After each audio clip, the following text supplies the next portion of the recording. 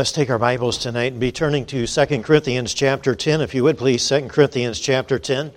So nice to have each of you here with us tonight, and I appreciate each of you coming to be here. I was driving over talking with my wife as I was driving to the church tonight, and I said, hon, if we could get as many people in church tonight as are in these restaurant parking lots that I'm passing, man, this would be great.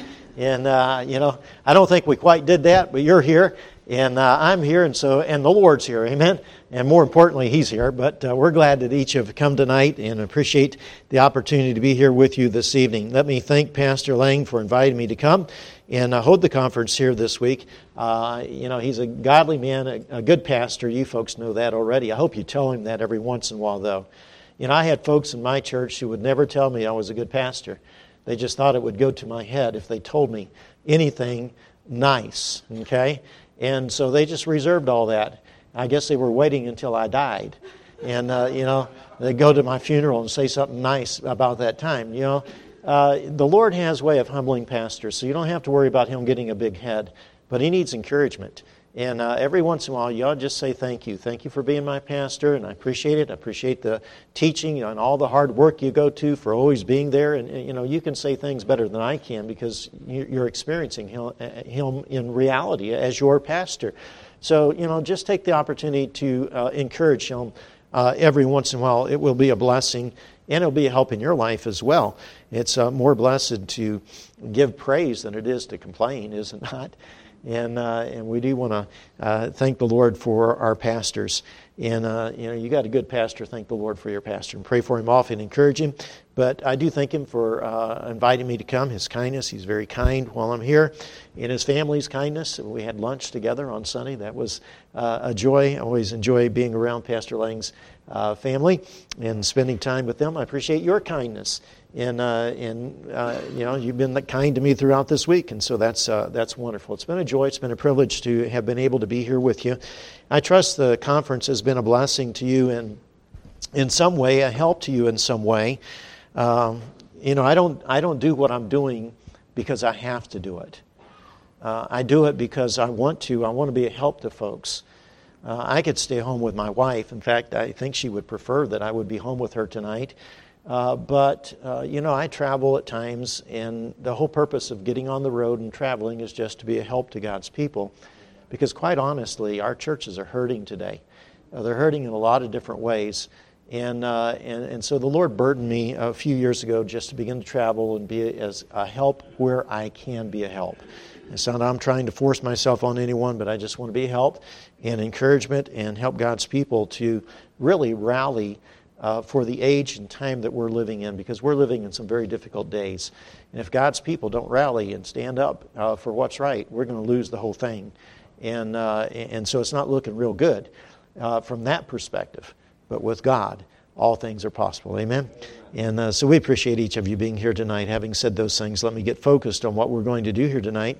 One of the young ladies asked me tonight, did you decide about your message? I said, I like them both. And she said, well, just preach them both. And I said, do you remember in the Bible when the Apostle Paul preached till midnight and the guy was in the window and he fell out and he was asleep and died? I said, no, I'm not going to preach them both. And so I'm going to preach the more practical message tonight because Pastor Lang told me today he likes practical things. So I'm going to give you the more practical message tonight, being prepared for the battle. That's what we're going to think about here this evening, being prepared for the battle. Throughout this week I've been dealing with all kinds of issues. We started off Sunday with dealing with the issue of the Bible. In the Sunday school hour, we talked about the authenticity of the Bible, how we know the Bible is God's Word.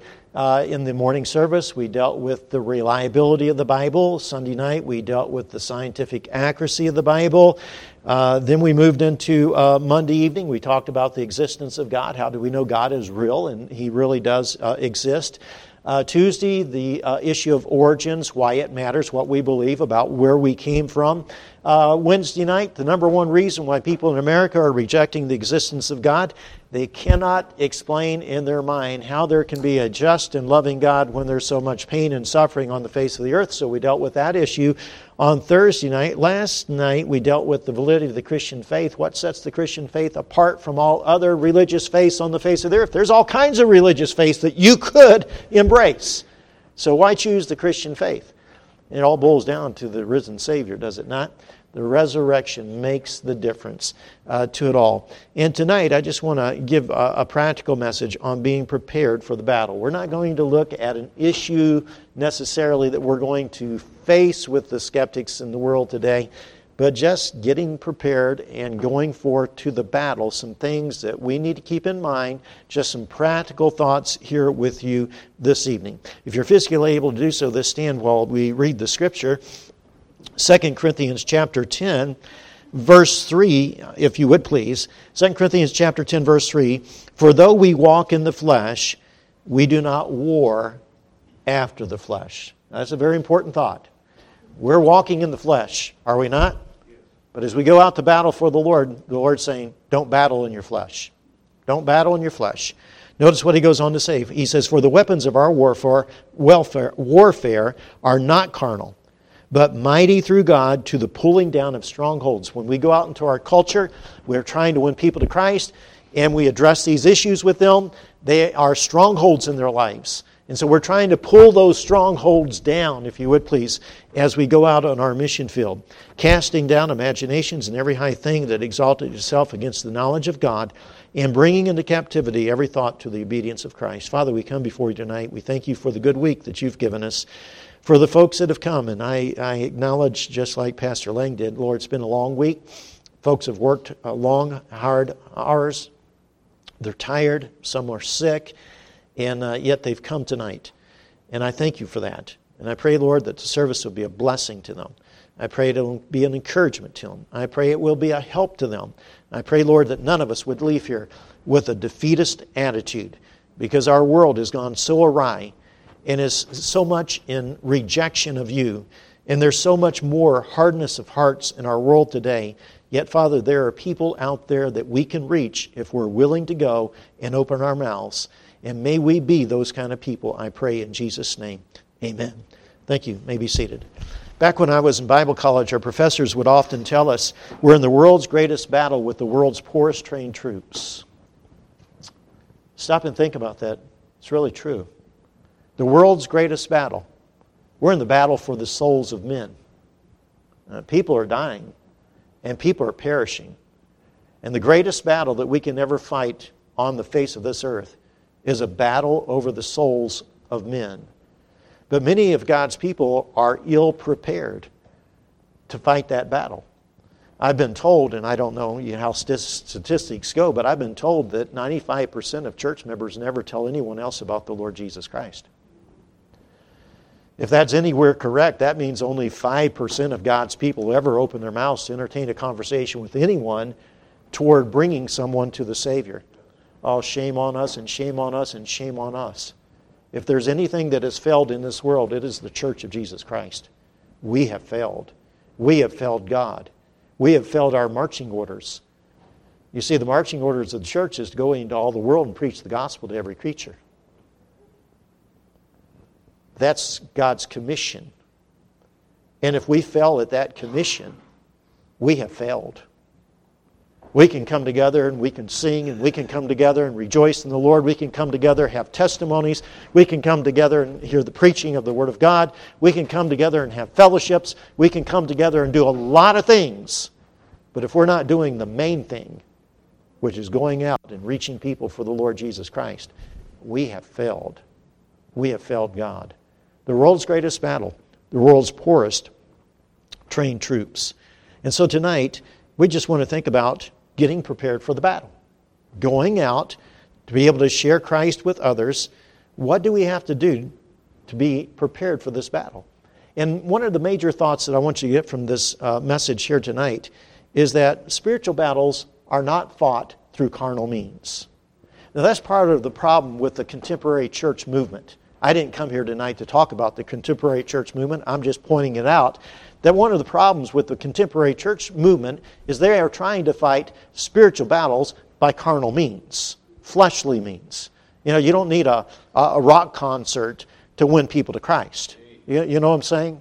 And the contemporary movement with their rock concerts and with their, dramas and entertainment and the things that they're doing even now today, they're dancing holy dance, you know what I'm saying, in church. And that's carnal. That's just fleshly means. And you don't accomplish and fight God's battles through fleshly means. Spiritual battles have to be fought through spiritual means, just like the Bible says here in 2 Corinthians chapter 10, in verse 3, though we walk in the flesh, we are in our flesh, that's what we're walking in, but we don't war after the flesh, because the Bible says the weapons of our warfare are not carnal, they are not fleshly, but they're mighty through God to the pulling down of strongholds.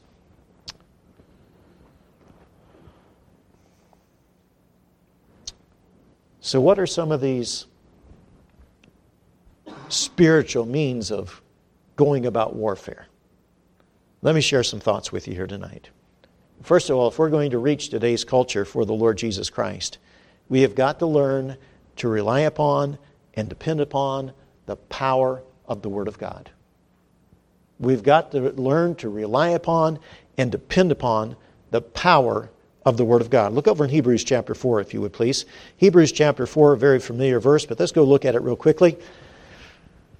You see, we can't go out into this world and think we're going to win this world through our carnal means, through our fleshly means. It doesn't work that way. We've got to have spiritual weapons as we go out. We've got to learn to rely upon and depend upon the power of the Word of God. In Hebrews chapter 4, you know where I'm headed. We're looking at Hebrews chapter 4, verse 12. And the Bible says, for the Word of God is what? Quick. You know what the word quick means? It's alive. It is living. The Bible is a living book. It's alive. Read it all your life. And get something new from it all the time. Because it's not a dead book. It's a living book. It's full of life, is it not? So the Bible here, the Scripture says the Word of God is quick. It's alive. It's powerful. The Word of God is powerful. It's sharper than any what?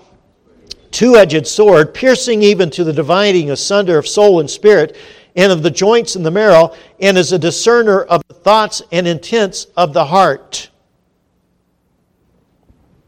There's power in the Word of God. That's why if you hear me preach somewhere, whether it be at Berean Baptist Church or some other church, I don't change my messages when I go to a different church. But have you noticed something about my messages?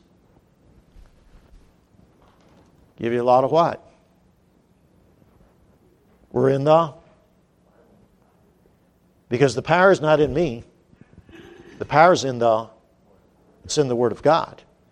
When you and I go out into this culture and we begin to talk to people about the Lord Jesus Christ, take your sword. You say, but they don't believe it. It doesn't matter.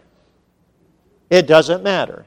If I were in the military and somebody didn't believe that my rifle that I had was a rifle, I'd still have my rifle. And just because they don't believe the Bible is the Word of God doesn't mean that I'm not going to use it. Because it's my sword. I don't lay down my sword, and neither shall you lay down your sword. You see, spiritual battles are fought by spiritual means, and one of those means is the Word of God. And the Word of God is so powerful that it can penetrate and it can pierce into the heart of the greatest skeptic that ever walked the face of the earth. We'll not turn there, but write down the reference. We looked at it earlier in the week, Jeremiah chapter 23 and verse 29. That verse asks two questions. God is speaking and He says, first of all, is not my word like as a fire, saith the Lord. He doesn't say that His word is a fire. He says He compares it. It's like a what? A fire. And then He says, also in that same verse, and like a hammer that breaketh the rock in pieces. Pastor's son had a little Band-Aid on the other day, and I said, how'd you get that? You know, what's that Band-Aid doing on your finger? He says, I was playing with the hammer. He learned that hammers can do damage. And you take a hammer and a rock, and what's going to happen to that rock if you keep pounding long enough? It'll break. Now you may have to pound for a while. My wife and I moved into a new house this year, and we were hoping to hydro seed the yard, which we did, but it didn't work. We didn't have a blade of grass come up. So he said, well, we're going to have to sod the yard. But in South Carolina, if you're going to sod a yard, you also have to have a sprinkler system. Because we get very dry and we get very hot in the summer. And if you don't have a sprinkler system, you have just wasted your money on sod. And sod's expensive. So I said, well, if I'm going to put in sod, I've got to put in a sprinkler system. So I spent 2 weeks installing a sprinkler system. Rookie sprinkler system installed. Okay? And I went out and I rented a trencher, and boy, we're going along, and then all of a sudden, this trencher is going up and down like a bunking bronco. And all of a sudden, I'm realizing I'm hitting rock down there. I didn't bargain for that. I didn't bargain to hit rock. I came to one place where it wouldn't budge. And so I dug down and I saw this massive rock. And the trencher wasn't about to go through it. But I said, I've got to go through it. And so I went and got a sledgehammer. And I started pounding away. And little by little by little by little, I broke through that rock.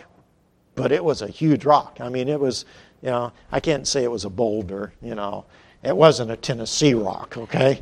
All these boulders laying around all over their place. But it was a big rock. A hammer can break a rock in what? Pieces. What can the Word of God do? Let's be careful when we talk to people about the Lord. We often use the word witness. When we witness to people, when we testify to people, when we share Christ with people, let's be careful when we go to preach the gospel, when we go to win souls to the Savior, that we don't rest upon our logic. That we don't rest upon our reasoning abilities. That we don't rest upon our persuasive abilities. You see, I think that's probably one of the dangers of coming to a conference like this, because what are we doing? We're getting answers to people's questions, and we're going to take those, and we're going to reason with people, and we're going to out-reason them. Let's take the Word of God. Yes, we're going to use reason. And yes, we are going to use logic. And yes, we're going to seek to be persuasive. But let's do it on the basis of the Word of God. Let's show them the Bible. You see, the Bible can crush all doubts. The Bible can destroy all arguments. The Bible can convince and persuade people to the truth. There is a spiritual element in this. It's not us. It's not our abilities. I mean, truth of the matter is, if we thought it was us and it was our abilities, most of us would never even try. Right? Because we don't feel like we got a lot of abilities. And we don't go out trusting us, and we don't go out trusting our abilities. We go out in faith and confidence that we got a Bible that is God-inspired from God Himself, and that Bible can do something in this person's life and do something for that person that nothing else can do. And I have faith and confidence that the Word of God can make a difference in this person's life. And so I go in confidence with the Word of God, and I keep my Bible open, and I show them what the Bible says, even if they don't believe it. Even if they don't believe it. Well, have you ever seen this from the Word of God? Well, I don't believe it. Well, that's okay. Have you ever seen it? You probably haven't seen it. You probably, since you don't believe it, you probably never even read it very much. So let me show you this, because this is interesting. It really is. And let me show you what the Word of God has to say. So remember that spiritual battles are fought through spiritual means, and the first thing I want to get across here is let's go out resting and relying upon the Word of God. Resting and relying upon the Word of God. We've seen Sunday, walking away from Sunday. If you were here in all those services Sunday, you should have walked out of this services Sunday. Well, Pastor Lang would say you walked out overwhelmed because we just piled it on and piled it on and piled it on. But you should have walked out of these services realizing I've got a Bible that came from God, and it is true and trustworthy in what it has to say, and I can have great confidence in the Word of God. They may doubt it. They may deny it. I'm not a doubter. I'm not a denier, and I'm going to use that Word to help people understand the truth. Remember, it is the truth that shall set men free. And Jesus said, sanctify them through thy word. Thy word is what? Truth. John 17:17. Number 2, reaching today's culture for Christ means that not only must we rely upon the Word of God, but we also must rely and depend upon the power of the gospel to do its work. Look over in Romans chapter 1, if you would please. Not only rely on the power of the Word of God, but rely upon the power of the gospel itself. Do you realize that there is power in the gospel of the Lord Jesus Christ? Romans chapter 1. The book of Romans, in Romans chapter 1, look down with me in verse 16. In Romans chapter 1 and verse 16, the Bible says this, for I am not ashamed of the, what's the word? The gospel of who? Christ. For it, the gospel of Christ, is the power of God unto salvation. To everyone that believeth, to the Jew first, and also to the Greek. We'll not turn there tonight, but if you're taking notes, 1 Corinthians chapter 1 and verse 18 also refers to the power of God. The gospel is the power of God. There's power in the gospel. Now that word power, as it's used here in Romans chapter 1 verse 16, comes from the Greek word dunamos. And the Greek word dunamos, we get our English word dynamite from. Is there power in dynamite? Well, there is. In my old home that I used to live in, they built a subdivision across the street from us a number of years ago. And the poor developer didn't realize when he bought that piece of property that he was going to have to deal with rock. He was going to have to get his sewer lines in through rock. He was going to have to get his water lines in through rock. They were putting the electric utilities underground. All that had to go through rock. And the poor guy, I think he lost his shirt on the subdivision, literally. And the rock was so dense and so severe that eventually they had to blast.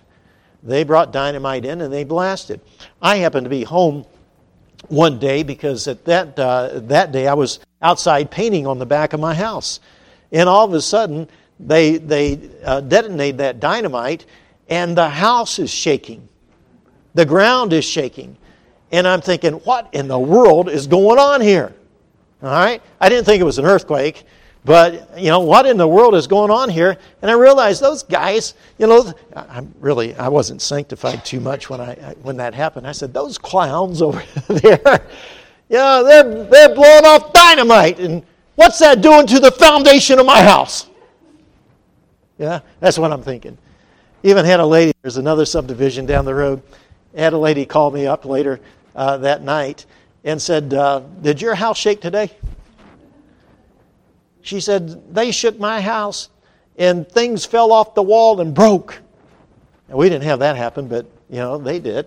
I'm just sharing that with you because I want you to know, as you already know, there's power in what? Dynamite. There's power in the gospel. Even though they may be deniers of God, even though they may be deniers of the Bible, even though they might say, I don't want to have anything to do with Jesus Christ, give them the gospel anyhow. Because there's power in it. There's power in it. You see, spiritual battles are not fought by fleshly means. They're fought by spiritual means. The weapons of our warfare are not carnal. So we depend upon the power of the Word of God, and we depend upon the power of the gospel of the Lord Jesus Christ. And when we think about the gospel's power, let's be mindful of some simple truths here tonight. First of all, let's realize that God is in the soul-saving business. He is in the soul-saving business. Look over in 1 Timothy chapter 1, if you would please. 1 Timothy chapter 1. Do you understand that God is more interested in the salvation of lost souls than you and I are? Did you know that?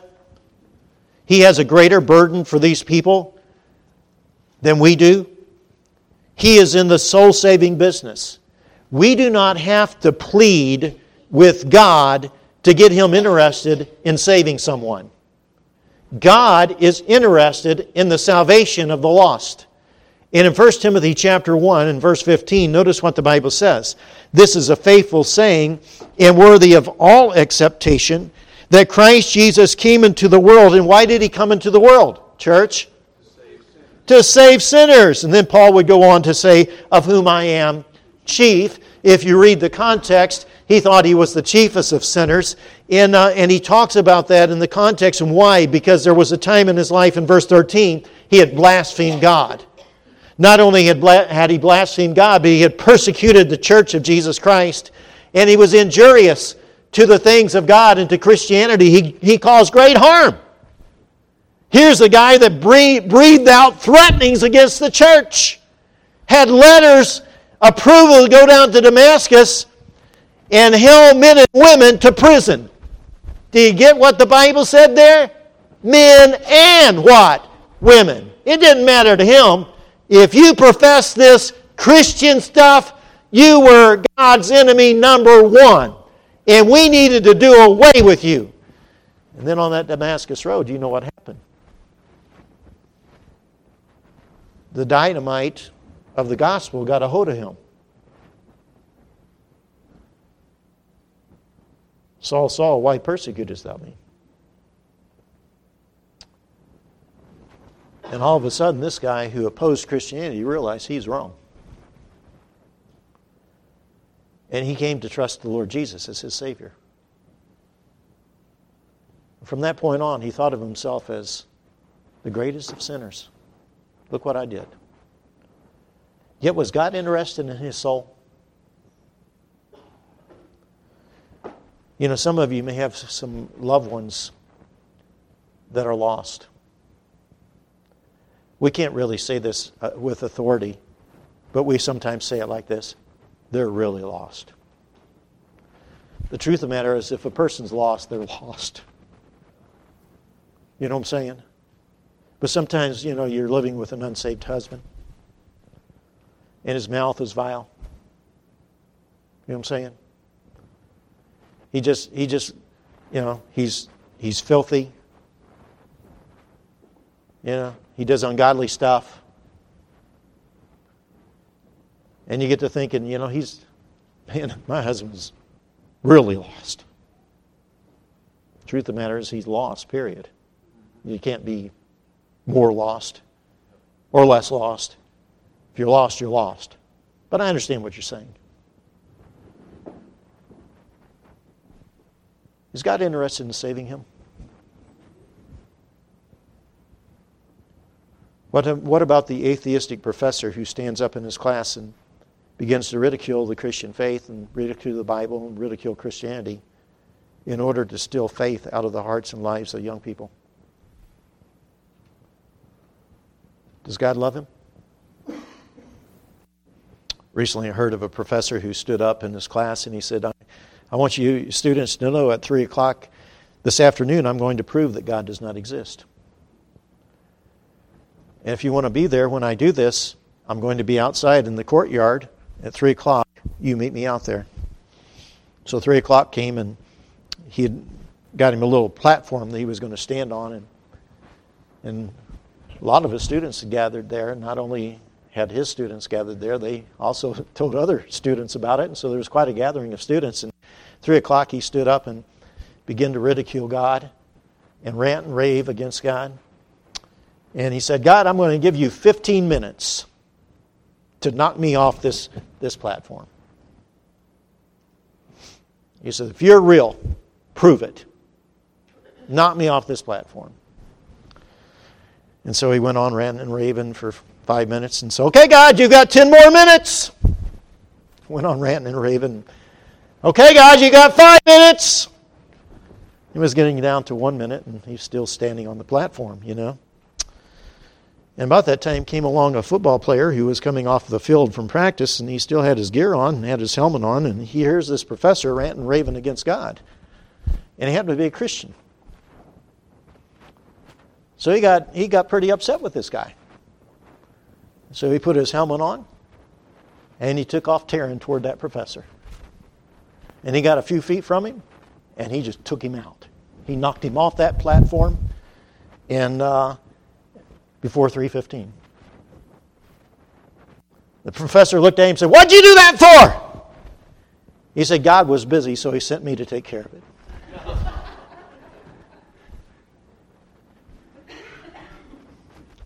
You know, it's like the professor who holds out a test tube and, says, if God's real, I'm going to drop the test tube on the floor, and if God's real, the test tube's not going to break. Thinking that disproves the existence of God. God doesn't deal with the foolish and folliness of man. The fool has said in his heart, there is no God. Right? Does God love those people? Does He want them to be saved? See, God's in the soul-saving business. And no one's too great of a sinner to be saved. Look at verse 16. Howbeit for this cause I obtained mercy, that in me first Jesus Christ might show forth all long-suffering for a pattern of them which should hereafter believe on Him to life everlasting. Why did God save the chiefest of sinners? So that no one else would ever be able to follow behind me and say, I can't be saved because I've done too much wrong.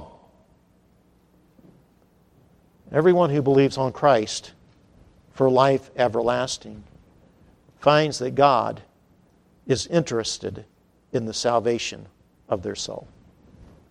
God's in the business of saving sinners. That's all we are. Christ Jesus came in the world to save sinners.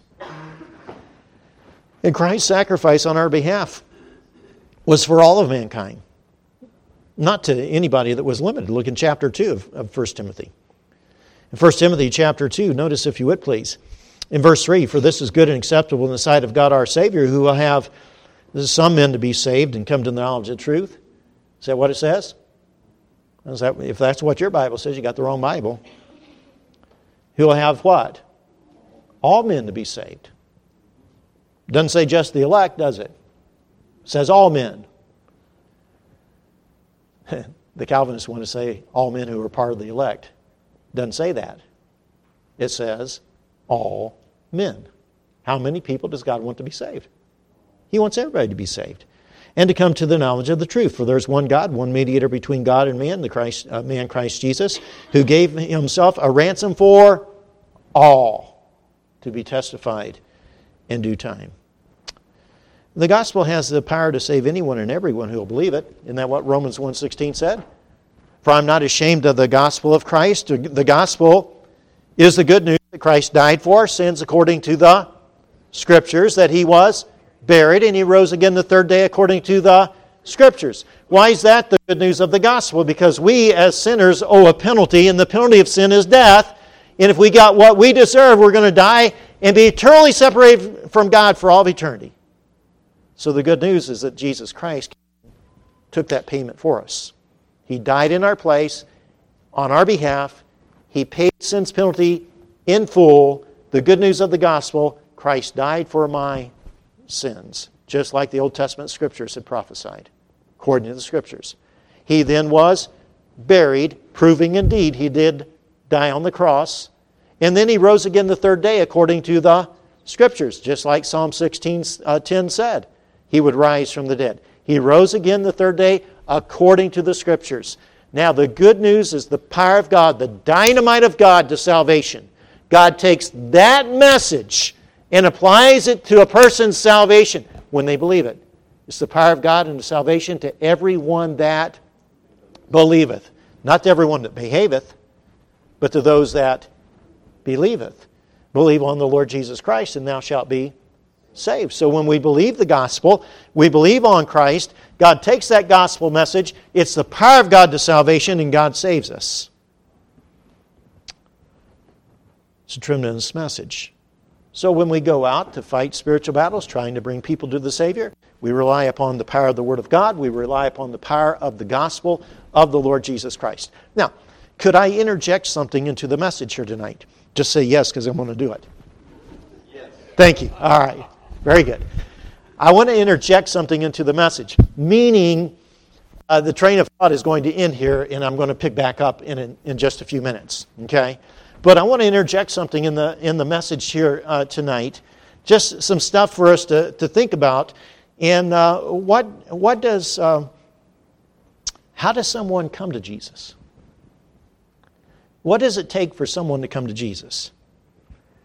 Well, first of all, they have to come humbly. It takes humility. Look over in Matthew chapter 18, if you would please. Matthew chapter 18. Just interjecting some thoughts, okay? What does it take for a person to come?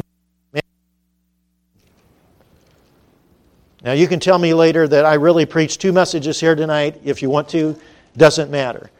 It's one message, but I'm throwing this in for nothing. All right? Not charging anything for this. All right? This is freebie. Matthew chapter 18. I hope you understand. I don't charge for the conference either. Okay? I just come and hear. You want to give me a love offering, that's fine. But if you don't, that's fine too. Okay? We're just here to give the truth of the Word of God.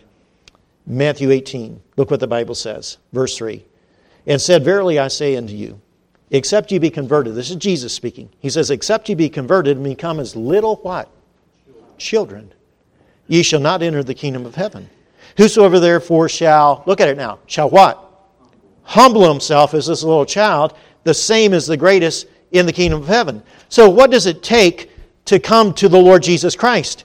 Well, first of all, it takes a humble spirit. We have to humble ourselves, acknowledging and admitting that we need the Lord Jesus Christ. It takes humility. It takes humility. Psalm chapter 10 in verse 4 says this, the wicked, through the pride of his countenance, will not seek after God. Why do a lot of people not seek after God? They're filled with their own pride. There's no humility. So for a person to come to Christ, number one, they've got to come humbly. Number two, if they're going to come to Christ, they have to come empty-handed. They have to come empty-handed. We've made reference to the rich young ruler a couple of times this week. We'll not turn there tonight, but in Matthew chapter 19, remember the rich young ruler came to Jesus and said, what good thing shall I do that I might have what? Eternal life. Was he coming empty-handed to the Savior? Or was he coming to the Savior thinking that there's something he can do? He came thinking there's something he can what? Do. Now, I didn't raise my hand when Pastor Lang was asking for a testimony here of your favorite salvation verse tonight. I wanted to jump right up there and raise my hand and give a testimony, but I felt like, I'm a guest here, and that ought to be a time for the church people. So I share with you my favorite salvation verse now. Ephesians chapter 2, verses 8 and 9. For by grace are you saved through faith, and that not of yourselves, it is the gift of God, not of works, lest any man should boast. How do we come to Jesus? Empty-handed. It's not of yourselves. It's not by what you do. And as you've been here this week, you've heard me say that that's contrary to what I thought for a long time in my life. I thought it was by what I did. Be good, go to church, get baptized. Probably pretty good chance getting in heaven. God says, no, it's not of yourselves, Chris. Not of works, lest any man should boast. It's not about being good. How many people tell us, do you know you're going to heaven when you die? Oh, yeah, I'm going to heaven when I die. Well, what do you base it on? I'm good. I live a good life. It's not about being good, is it? By human standards, you may be good, but by God's standard, none of us are good. Because the Bible says there's none that doeth good, no, not one. There's none righteous, no, not one. And our righteousness is nothing but filthy rags. Oh, the best I can offer God in His sight is a what? Filthy rag. Can you imagine if I had died in my lost condition and I had stood before God and He were to say to me, Chris, why should I let you into here, into heaven? Now just pretend, and this is big pretense, okay?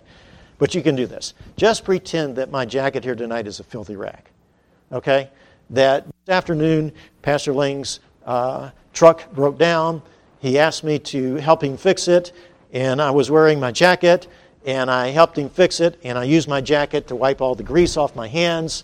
I was kind enough to allow him to wipe the grease off his hands, and this is just a filthy, filthy, filthy, filthy rag. Okay.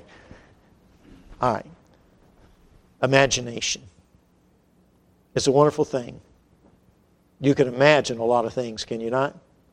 So what do you imagine this looking like? Filthy. Okay? If you can't imagine it being filthy, you're not with me. All right? This is supposed to be what? Filthy. It represents a filthy rag. So I die, I stand before God, and God says to me, Chris, why should I let you into heaven? Well, all my life, what did I think would get me there? Be good, go to church, and get baptized. So I say, well, God, first of all, you ought to let me in because I lived a pretty good life. And God held up a filthy rag.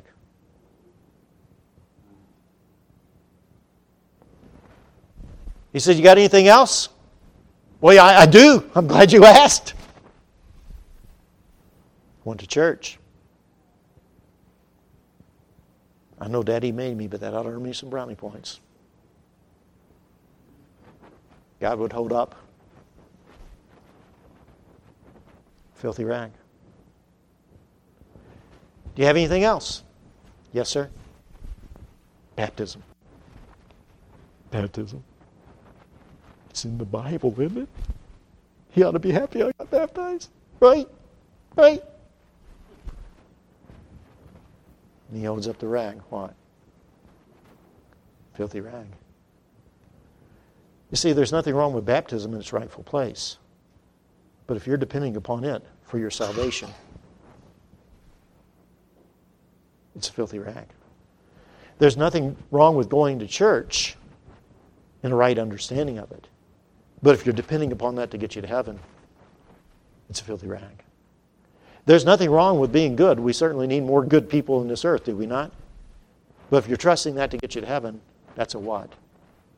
That's a filthy rag. What does it take for a person to come to Christ? Well, he's got to humble himself, first of all. He's got to come empty-handed. I don't have anything to bring. Nothing of myself to bring. Thirdly, he's got to come willingly. Take your Bibles and turn to the book of Revelation, Revelation chapter 22. He's got to come willingly. There's no such thing as a forced conversion. We can't force people to believe what we have to say to them. We cannot force people to accept the Lord Jesus Christ as their Savior. But we can certainly share the message. We can certainly encourage them. We can certainly urge them to believe on the Lord Jesus Christ. The biblical word would be compel them to come to Christ, right? Go out in the highways and byways and compel them to come in. And I like Revelation 22 in verse 17. I think this is God's great invitational verse in the Bible. And in Revelation chapter 22 and verse 17, the Bible says, and the Spirit and the bride say what? Come. I mentioned last night, I believe it was, that we are in communion with the Holy Spirit as we're trying to reach people for the Lord Jesus. The Spirit and the bride. The Spirit is the Holy Spirit of God. The bride is the church. So the church is saying, come to Jesus, and the Holy Spirit is saying, come to Jesus. He goes on to say this, and let him that heareth say, come, and let him that is athirst come, and whosoever will, let him take the water of life freely. What's it take for a person to come to Christ? They've got to come willingly. They've got to come willingly. Not only must they come willingly, they must come accepting. They must come accepting Jesus Christ and what He did for them on the cross of Calvary. And the moment we accept Jesus Christ and what He did for us on the cross of Calvary, we become a child of God. We're saved. We have home in heaven for all eternity. John chapter 1 and verse 11, He came into His own, but His own received Him not. Verse 12, but as many as received Him. See the contrast there? See, that word but is a word of contrast. Verse 11 says, He came to His own, the Jews, and His own rejected Him. They received Him not. But as many as received Him, for those who would receive the Lord Jesus Christ, to them, to those who received Christ, gave He the power, the authority to become the sons of God. Even to them that believe on His name. And that last phrase of the verse, even to them that believe on His name, is just explaining how we receive Christ. How do we receive Christ? By believing on Him. By coming to believe on Jesus. Just like John 3:16 says, brother. For God so loved the world, He gave His only begotten Son, that whosoever what? Believeth in Him should not perish, but have everlasting life. So what's it take for a person to come to Christ? He's got to come empty-handed. He's got to come accepting. Accepting Christ and what Jesus did on the cross, and that alone to be His way to heaven. Now, if you're here tonight and you're not certain of going to heaven when you die, that's how you've got to come to Christ. You've got to come humbly, just like a little child. Lord, I have a need, and I can't meet that need. Not only do you need to come humbly, you've got to come empty-handed. You can't come to God saying, well, I'm not so bad, God. No, you have to come just saying, God, I've sinned against you, and I have nothing to claim your goodness, your forgiveness, or eternal salvation on my own. So you have to come empty-handed. You have to come willingly. There's no such thing as a forced conversion to Jesus Christ. You have to accept Christ on your own. You have to come accepting the Lord Jesus Christ. Now, that's my interjected thoughts. Let's go back to spiritual battles have to be fought through spiritual means. Number one, relying upon the power of the Word of God. Number two, relying upon the power of the gospel of the Lord Jesus Christ. The gospel of the Lord Jesus Christ. And number three, if we're going to reach people for the Lord Jesus Christ, if we're going to reach our culture for the Lord Jesus Christ, we've got to learn to depend upon the power of the Holy Spirit. We've got to learn to depend upon the power of the Holy Spirit. Book of Acts in Acts chapter 1 makes mention of this. Take your Bibles, turn there if you would please. The book of Acts in Acts chapter 1. We've got to come to rely upon the power of the Holy Spirit of God. The power of the Holy Spirit of God. Spiritual battles are not fought by carnal means. They're not fought through the flesh. They're fought by spiritual means. And the spiritual means is the power of the Word of God. It's the power of the gospel, and it's the power of the Holy Spirit of God. In Acts chapter 1 and verse 8, the Bible says, but ye shall receive power. After that, the Holy Ghost has come upon you. Jesus is speaking to His disciples there, is He not? He says, guys, I want you to tarry here in Jerusalem. And why were they tarrying in Jerusalem? They were waiting for the day of Pentecost. And what was going to happen on the day of Pentecost? Holy Spirit was going to come down and indwell those people, was He not? And as the Holy Spirit came down, He was saying to His disciples, okay, fellas, you are going to receive power when the Holy Ghost comes upon you. And notice it says, and ye shall be what? Witnesses unto me. Listen, you may think that you don't have the ability to be a witness for the Lord Jesus Christ, and that is not true. That is a lie of the devil. I don't care what your ability is. I don't care what your talent is. I don't care how much you know or how much you don't know, whether you can answer a question or whether you can't answer a question. The power for you to tell someone else about the Lord Jesus Christ is inside of you. The third person of the Holy Spirit of God. And the Holy Spirit can empower you to be His witness. What's He empower us to do? To be a witness. But ye shall receive power. When did you receive the Holy Spirit? The moment you were saved. The moment you were saved. You received the Holy Spirit. What? Know ye not that your body is the temple of the Holy Ghost, which is in you, which ye have of God, and you're not your own? Every child of God has the Holy Spirit inside of them. And the Holy Spirit's inside of us for a number of reasons. We'll not enumerate here tonight. But one of the major reasons is to empower us to be His witnesses. Ye shall receive power. After that, the Holy Ghost has come upon you. And you shall be witnesses unto me. Notice He goes on to say, both in Jerusalem and all Judea and Samaria, and to the uttermost part of the earth. That's like saying, start where you're at. Where you at? You're in Jerusalem. So start where you're at. Spread out to Samaria, spread out to Judea, and spread out to the uttermost part of the earth. Listen, God is looking for Berean Baptist Church. Remember, the church is not the buildings. The church is usins. Right? Usins. Right? Us. The people. And God is looking for you to be a witness in White House, Tennessee. And then reach out a little bit to the north, to your Samaria. Where would we go the other day? Cross Plains? Was that Cross Plains? What was that? Okay, Cross Plains to the north. So go up there to Samaria. Go up to Cross Plains. Be a little witness over there. Okay? Judea, southern, down south. That's headed toward Nashville, is it not? And there's a bunch of stuff between here and Nashville. I was looking at the Tennessee map a little bit tonight because I'm trying to figure out how to get home. All right? And I'd like to bypass Nashville if I can, all right? And so I was looking at the map, and man, I was looking at some places down there. I don't know, Marysville, Millersville, okay? There's Millersville down there, and Hendersonville down there. I don't know, you guys have vills up here, okay? A lot of vills. So you got all these folks, and then you get down to the big city of Nashville.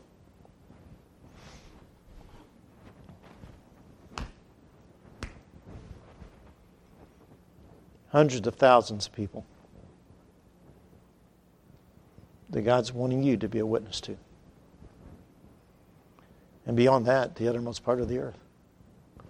You know, you don't have to go to the mission field. If you're living in Nashville, Tennessee, you don't have to go to the mission field to be on a mission field. I shared with you the other day that my wife and I were here for 11 weeks, not this past summer, but the summer before. The church that I was interim pastor of is south of downtown Nashville. I mean, it's inner city. You know, I mean, it's in the city. Okay. And so we started the first Saturday we were here, taking folks from the church out on visitation. We never went more than 3 miles further away from the church than 3 miles. We didn't have to because there were so many people. And we talked to people from all over the world. We talked to Muslims from Middle Eastern countries. We talked to people from Africa, Zimbabwe. I remember the country. I won a guy from Zimbabwe. That's the first person I ever won to Christ from Zimbabwe. Maybe the only person I ever won to Christ. But it wasn't in Zimbabwe. It was in Nashville, Tennessee. We always carried Spanish tracts with us. Because we run into Spanish-speaking people all the time. I know nothing about Spanish. Yeah, I mean, I made myself a fool more times. I'd go to a house and they'd come and out through the door, and it was apparent that they were Spanish-speaking people, and me no understand Espanol, okay? English, all right? Trying to communicate. I'd take one of the Spanish tracts and put it in their hand, and I'd make a cross. And I'd say, Jesus. He died on the cross. Read. I couldn't win them to Christ. But I could leave a gospel tract with them, couldn't I? And I'm just sharing that with you, not because I'm anything great, because I'm not anything great. If I can do it, you can do it. And the same Holy Spirit's in me is in you. Just rely on the power of the Word. Rely on the power of the gospel. Rely on the power of the Holy Spirit. And when you think about the Holy Spirit's power, there's some specific things that you keep in mind. He's in the world convicting the world of sin, righteousness, and judgment. We don't convict people. He convicts them. John chapter 16. He alone has the power of regeneration. When you believe on Christ as Savior, what takes place? You're born again, aren't you? You're born again in the family of God. That's the biblical doctrine of regeneration. You're born from above through The Holy Spirit. He's got the power of regeneration. He's got the power to convict. He's got the power to embolden us. You see, one of the reasons why we are so weak in our witness is because we're not relying upon the Holy Spirit of God to give us boldness. Look in Ephesians chapter 4, if you would please. In Ephesians chapter 4, spiritual battles have to be fought through spiritual means, and we've got to learn to rest upon the power of the Holy Spirit of God. It doesn't do any of us, it doesn't hurt any of us when we go out purposely to visit folks and try to make contact with people and pass out gospel tracts and to share the gospel with people. It doesn't hurt any of us to stop and pause for a moment and say, God, I am very weak in this. In fact, I'm timid and I'm scared to death and I'm afraid, and I'm not doing it because I want to be doing it. That's just being honest, is it not? I'm doing it because you want me to do it. And dear God, I need the power of the Holy Spirit of God. Would the Holy Spirit of God so move upon my life that He will give me boldness as I go to try to tell people about the Lord Jesus? Notice in Acts chapter 4, starting in verse 29, if you would please. In Acts chapter 4, in verse 29, the Bible says this. This is the disciples, if you would please, of the Lord Jesus Christ. And in Acts chapter 4 and verse 29, it says, And now, Lord, behold their threatenings, and grant unto thy servants with all boldness that they may speak thy word. So the apostles, the disciples, are just holding it before the Lord and say, Lord, look at the rulers. They've threatened us. They've told us not to speak in the name of the Lord Jesus Christ. Lord, look at what they're doing. But give us boldness in spite of it. Our world may be becoming more and more anti-God. It may be becoming more and more skeptical by the moment, etc., etc., etc., etc., etc. But dear God, would you give your people boldness? Through the Holy Spirit of God, embolden us to be a witness for Jesus. Notice it goes on, by stretching forth thine hand to heal, that signs and wonders may be done by the name of the Holy Child. Now that was for the apostles alone. We're not going to perform miracles inside of people. But verse 31 goes on to say, when they had prayed, the place was what? Shaken. Where they were assembled together, and they were filled with the Holy Ghost, and they spake the word of God with what? Boldness. You know, when the Holy Spirit's got a hold of our heart, and the Holy Spirit is empowering us, we're going to be bold. We're going to speak with boldness. The power of the Holy Spirit. Spiritual battles are fought by spiritual means. The power of the Word of God, the power of the gospel of Jesus Christ, the power of the Holy Spirit. My last point here tonight, we've got to learn to rely upon the power of prayer. We've got to learn to rely upon the power of prayer. In Philippians chapter 4 and verse 6, it says, let us to be careful for nothing. You know, the word careful there in that verse means to be anxious, worried. You know, God's antidote for worry is prayer. Be anxious for nothing, but in everything by prayer and supplication, let your requests be made known unto God with thanksgiving. Right? Isn't that what it says? And so we need to bathe our efforts in prayer. Bathe our efforts in prayer. Look over in Ephesians chapter 6, if you would please. In Ephesians chapter 6, the Apostle Paul, the great Apostle Paul, I don't know, Pastor Lang and I had lunch together today, and we were just talking about things and sharing things. We spent quite a time together at lunch. In fact, the waitress, when we were leaving, said to us, you know, I was beginning to think I was going to leave before you guys were. So we hung out a couple hours and we were just talking. We were talking about different stuff and different things.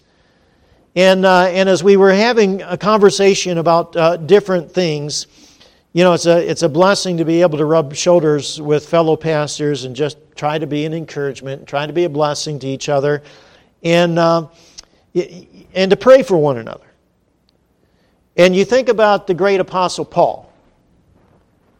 And what brought that story on was Pastor Ling was telling me in our lunchtime about one of his heroes. a man that he looks up to in ministry. You know what I'm saying? That he admires, that he respects, that he can turn to and ask questions of, etc., etc. And he was talking about one of his heroes. And I'm not going to tell you who it was. He can tell you if he has preference on that. That's not my point. One of my heroes, if not my hero, beside Jesus, is the Apostle Paul. I can't wait to get to heaven to meet him. Now, I know when I get to heaven, the focus is going to be on Jesus. I know that. But I have walked with Paul, pastoring for years, because I've preached through his epistles. You get to know the man. You get to know his heart. You get to know his weaknesses. And he's one of my heroes. And I'm fascinated when I come to Ephesians chapter 6 and I see my hero asking the Ephesian believers to pray for him. In Ephesians chapter 6, here's what he asked. In verse 19, "And for me, that utterance may be given unto me, that I may open my mouth," how? "Boldly to make known the mystery of the gospel, for which I am an ambassador in bonds." I'm in prison. I'm his representative. I'm in prison, that therein I may speak boldly as I ought to speak. And may I say here to church tonight, it wouldn't hurt if all of us began to pray for each other that prayer. That we would open our mouths boldly to tell others about the Lord Jesus Christ. One of the greatest prayers you can ever pray on my behalf. Dear God, would you give Brother Chris boldness? Would you give him boldness? One of the greatest prayers I can ever pray on your behalf. Dear God, would you give him boldness? Would you give him boldness? God wants to use Berean Baptist Church as a light in White House. He wants to use this church for up north. He wants to use it for the south. He wants to use it for all around. He wants to use it to the uttermost part of the earth. So we got to learn to rely upon the power of prayer.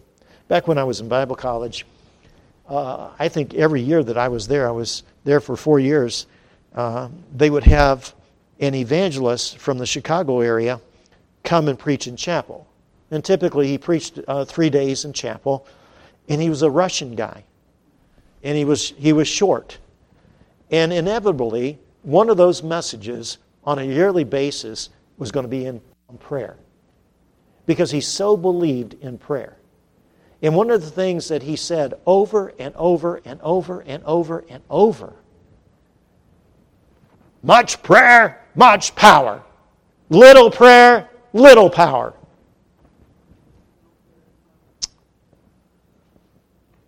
It's an interesting thought, wasn't it? Prayer can move mountains. If you have the faith of a grain of mustard seed, you can say to that mountain, be cast into the sea. Didn't Jesus say that? He said it. Prayer parted the Red Sea. Stand still and see the salvation of the Lord this day. And what did God do? Moses prayed, didn't he? God parted the Red Sea. Prayer is powerful. Never underestimate the power of prayer. Prayer delivers us from the hand of our enemies. Psalm 107 verse 2 says, "Let the redeemed of the Lord say so, whom he hath delivered from their enemies."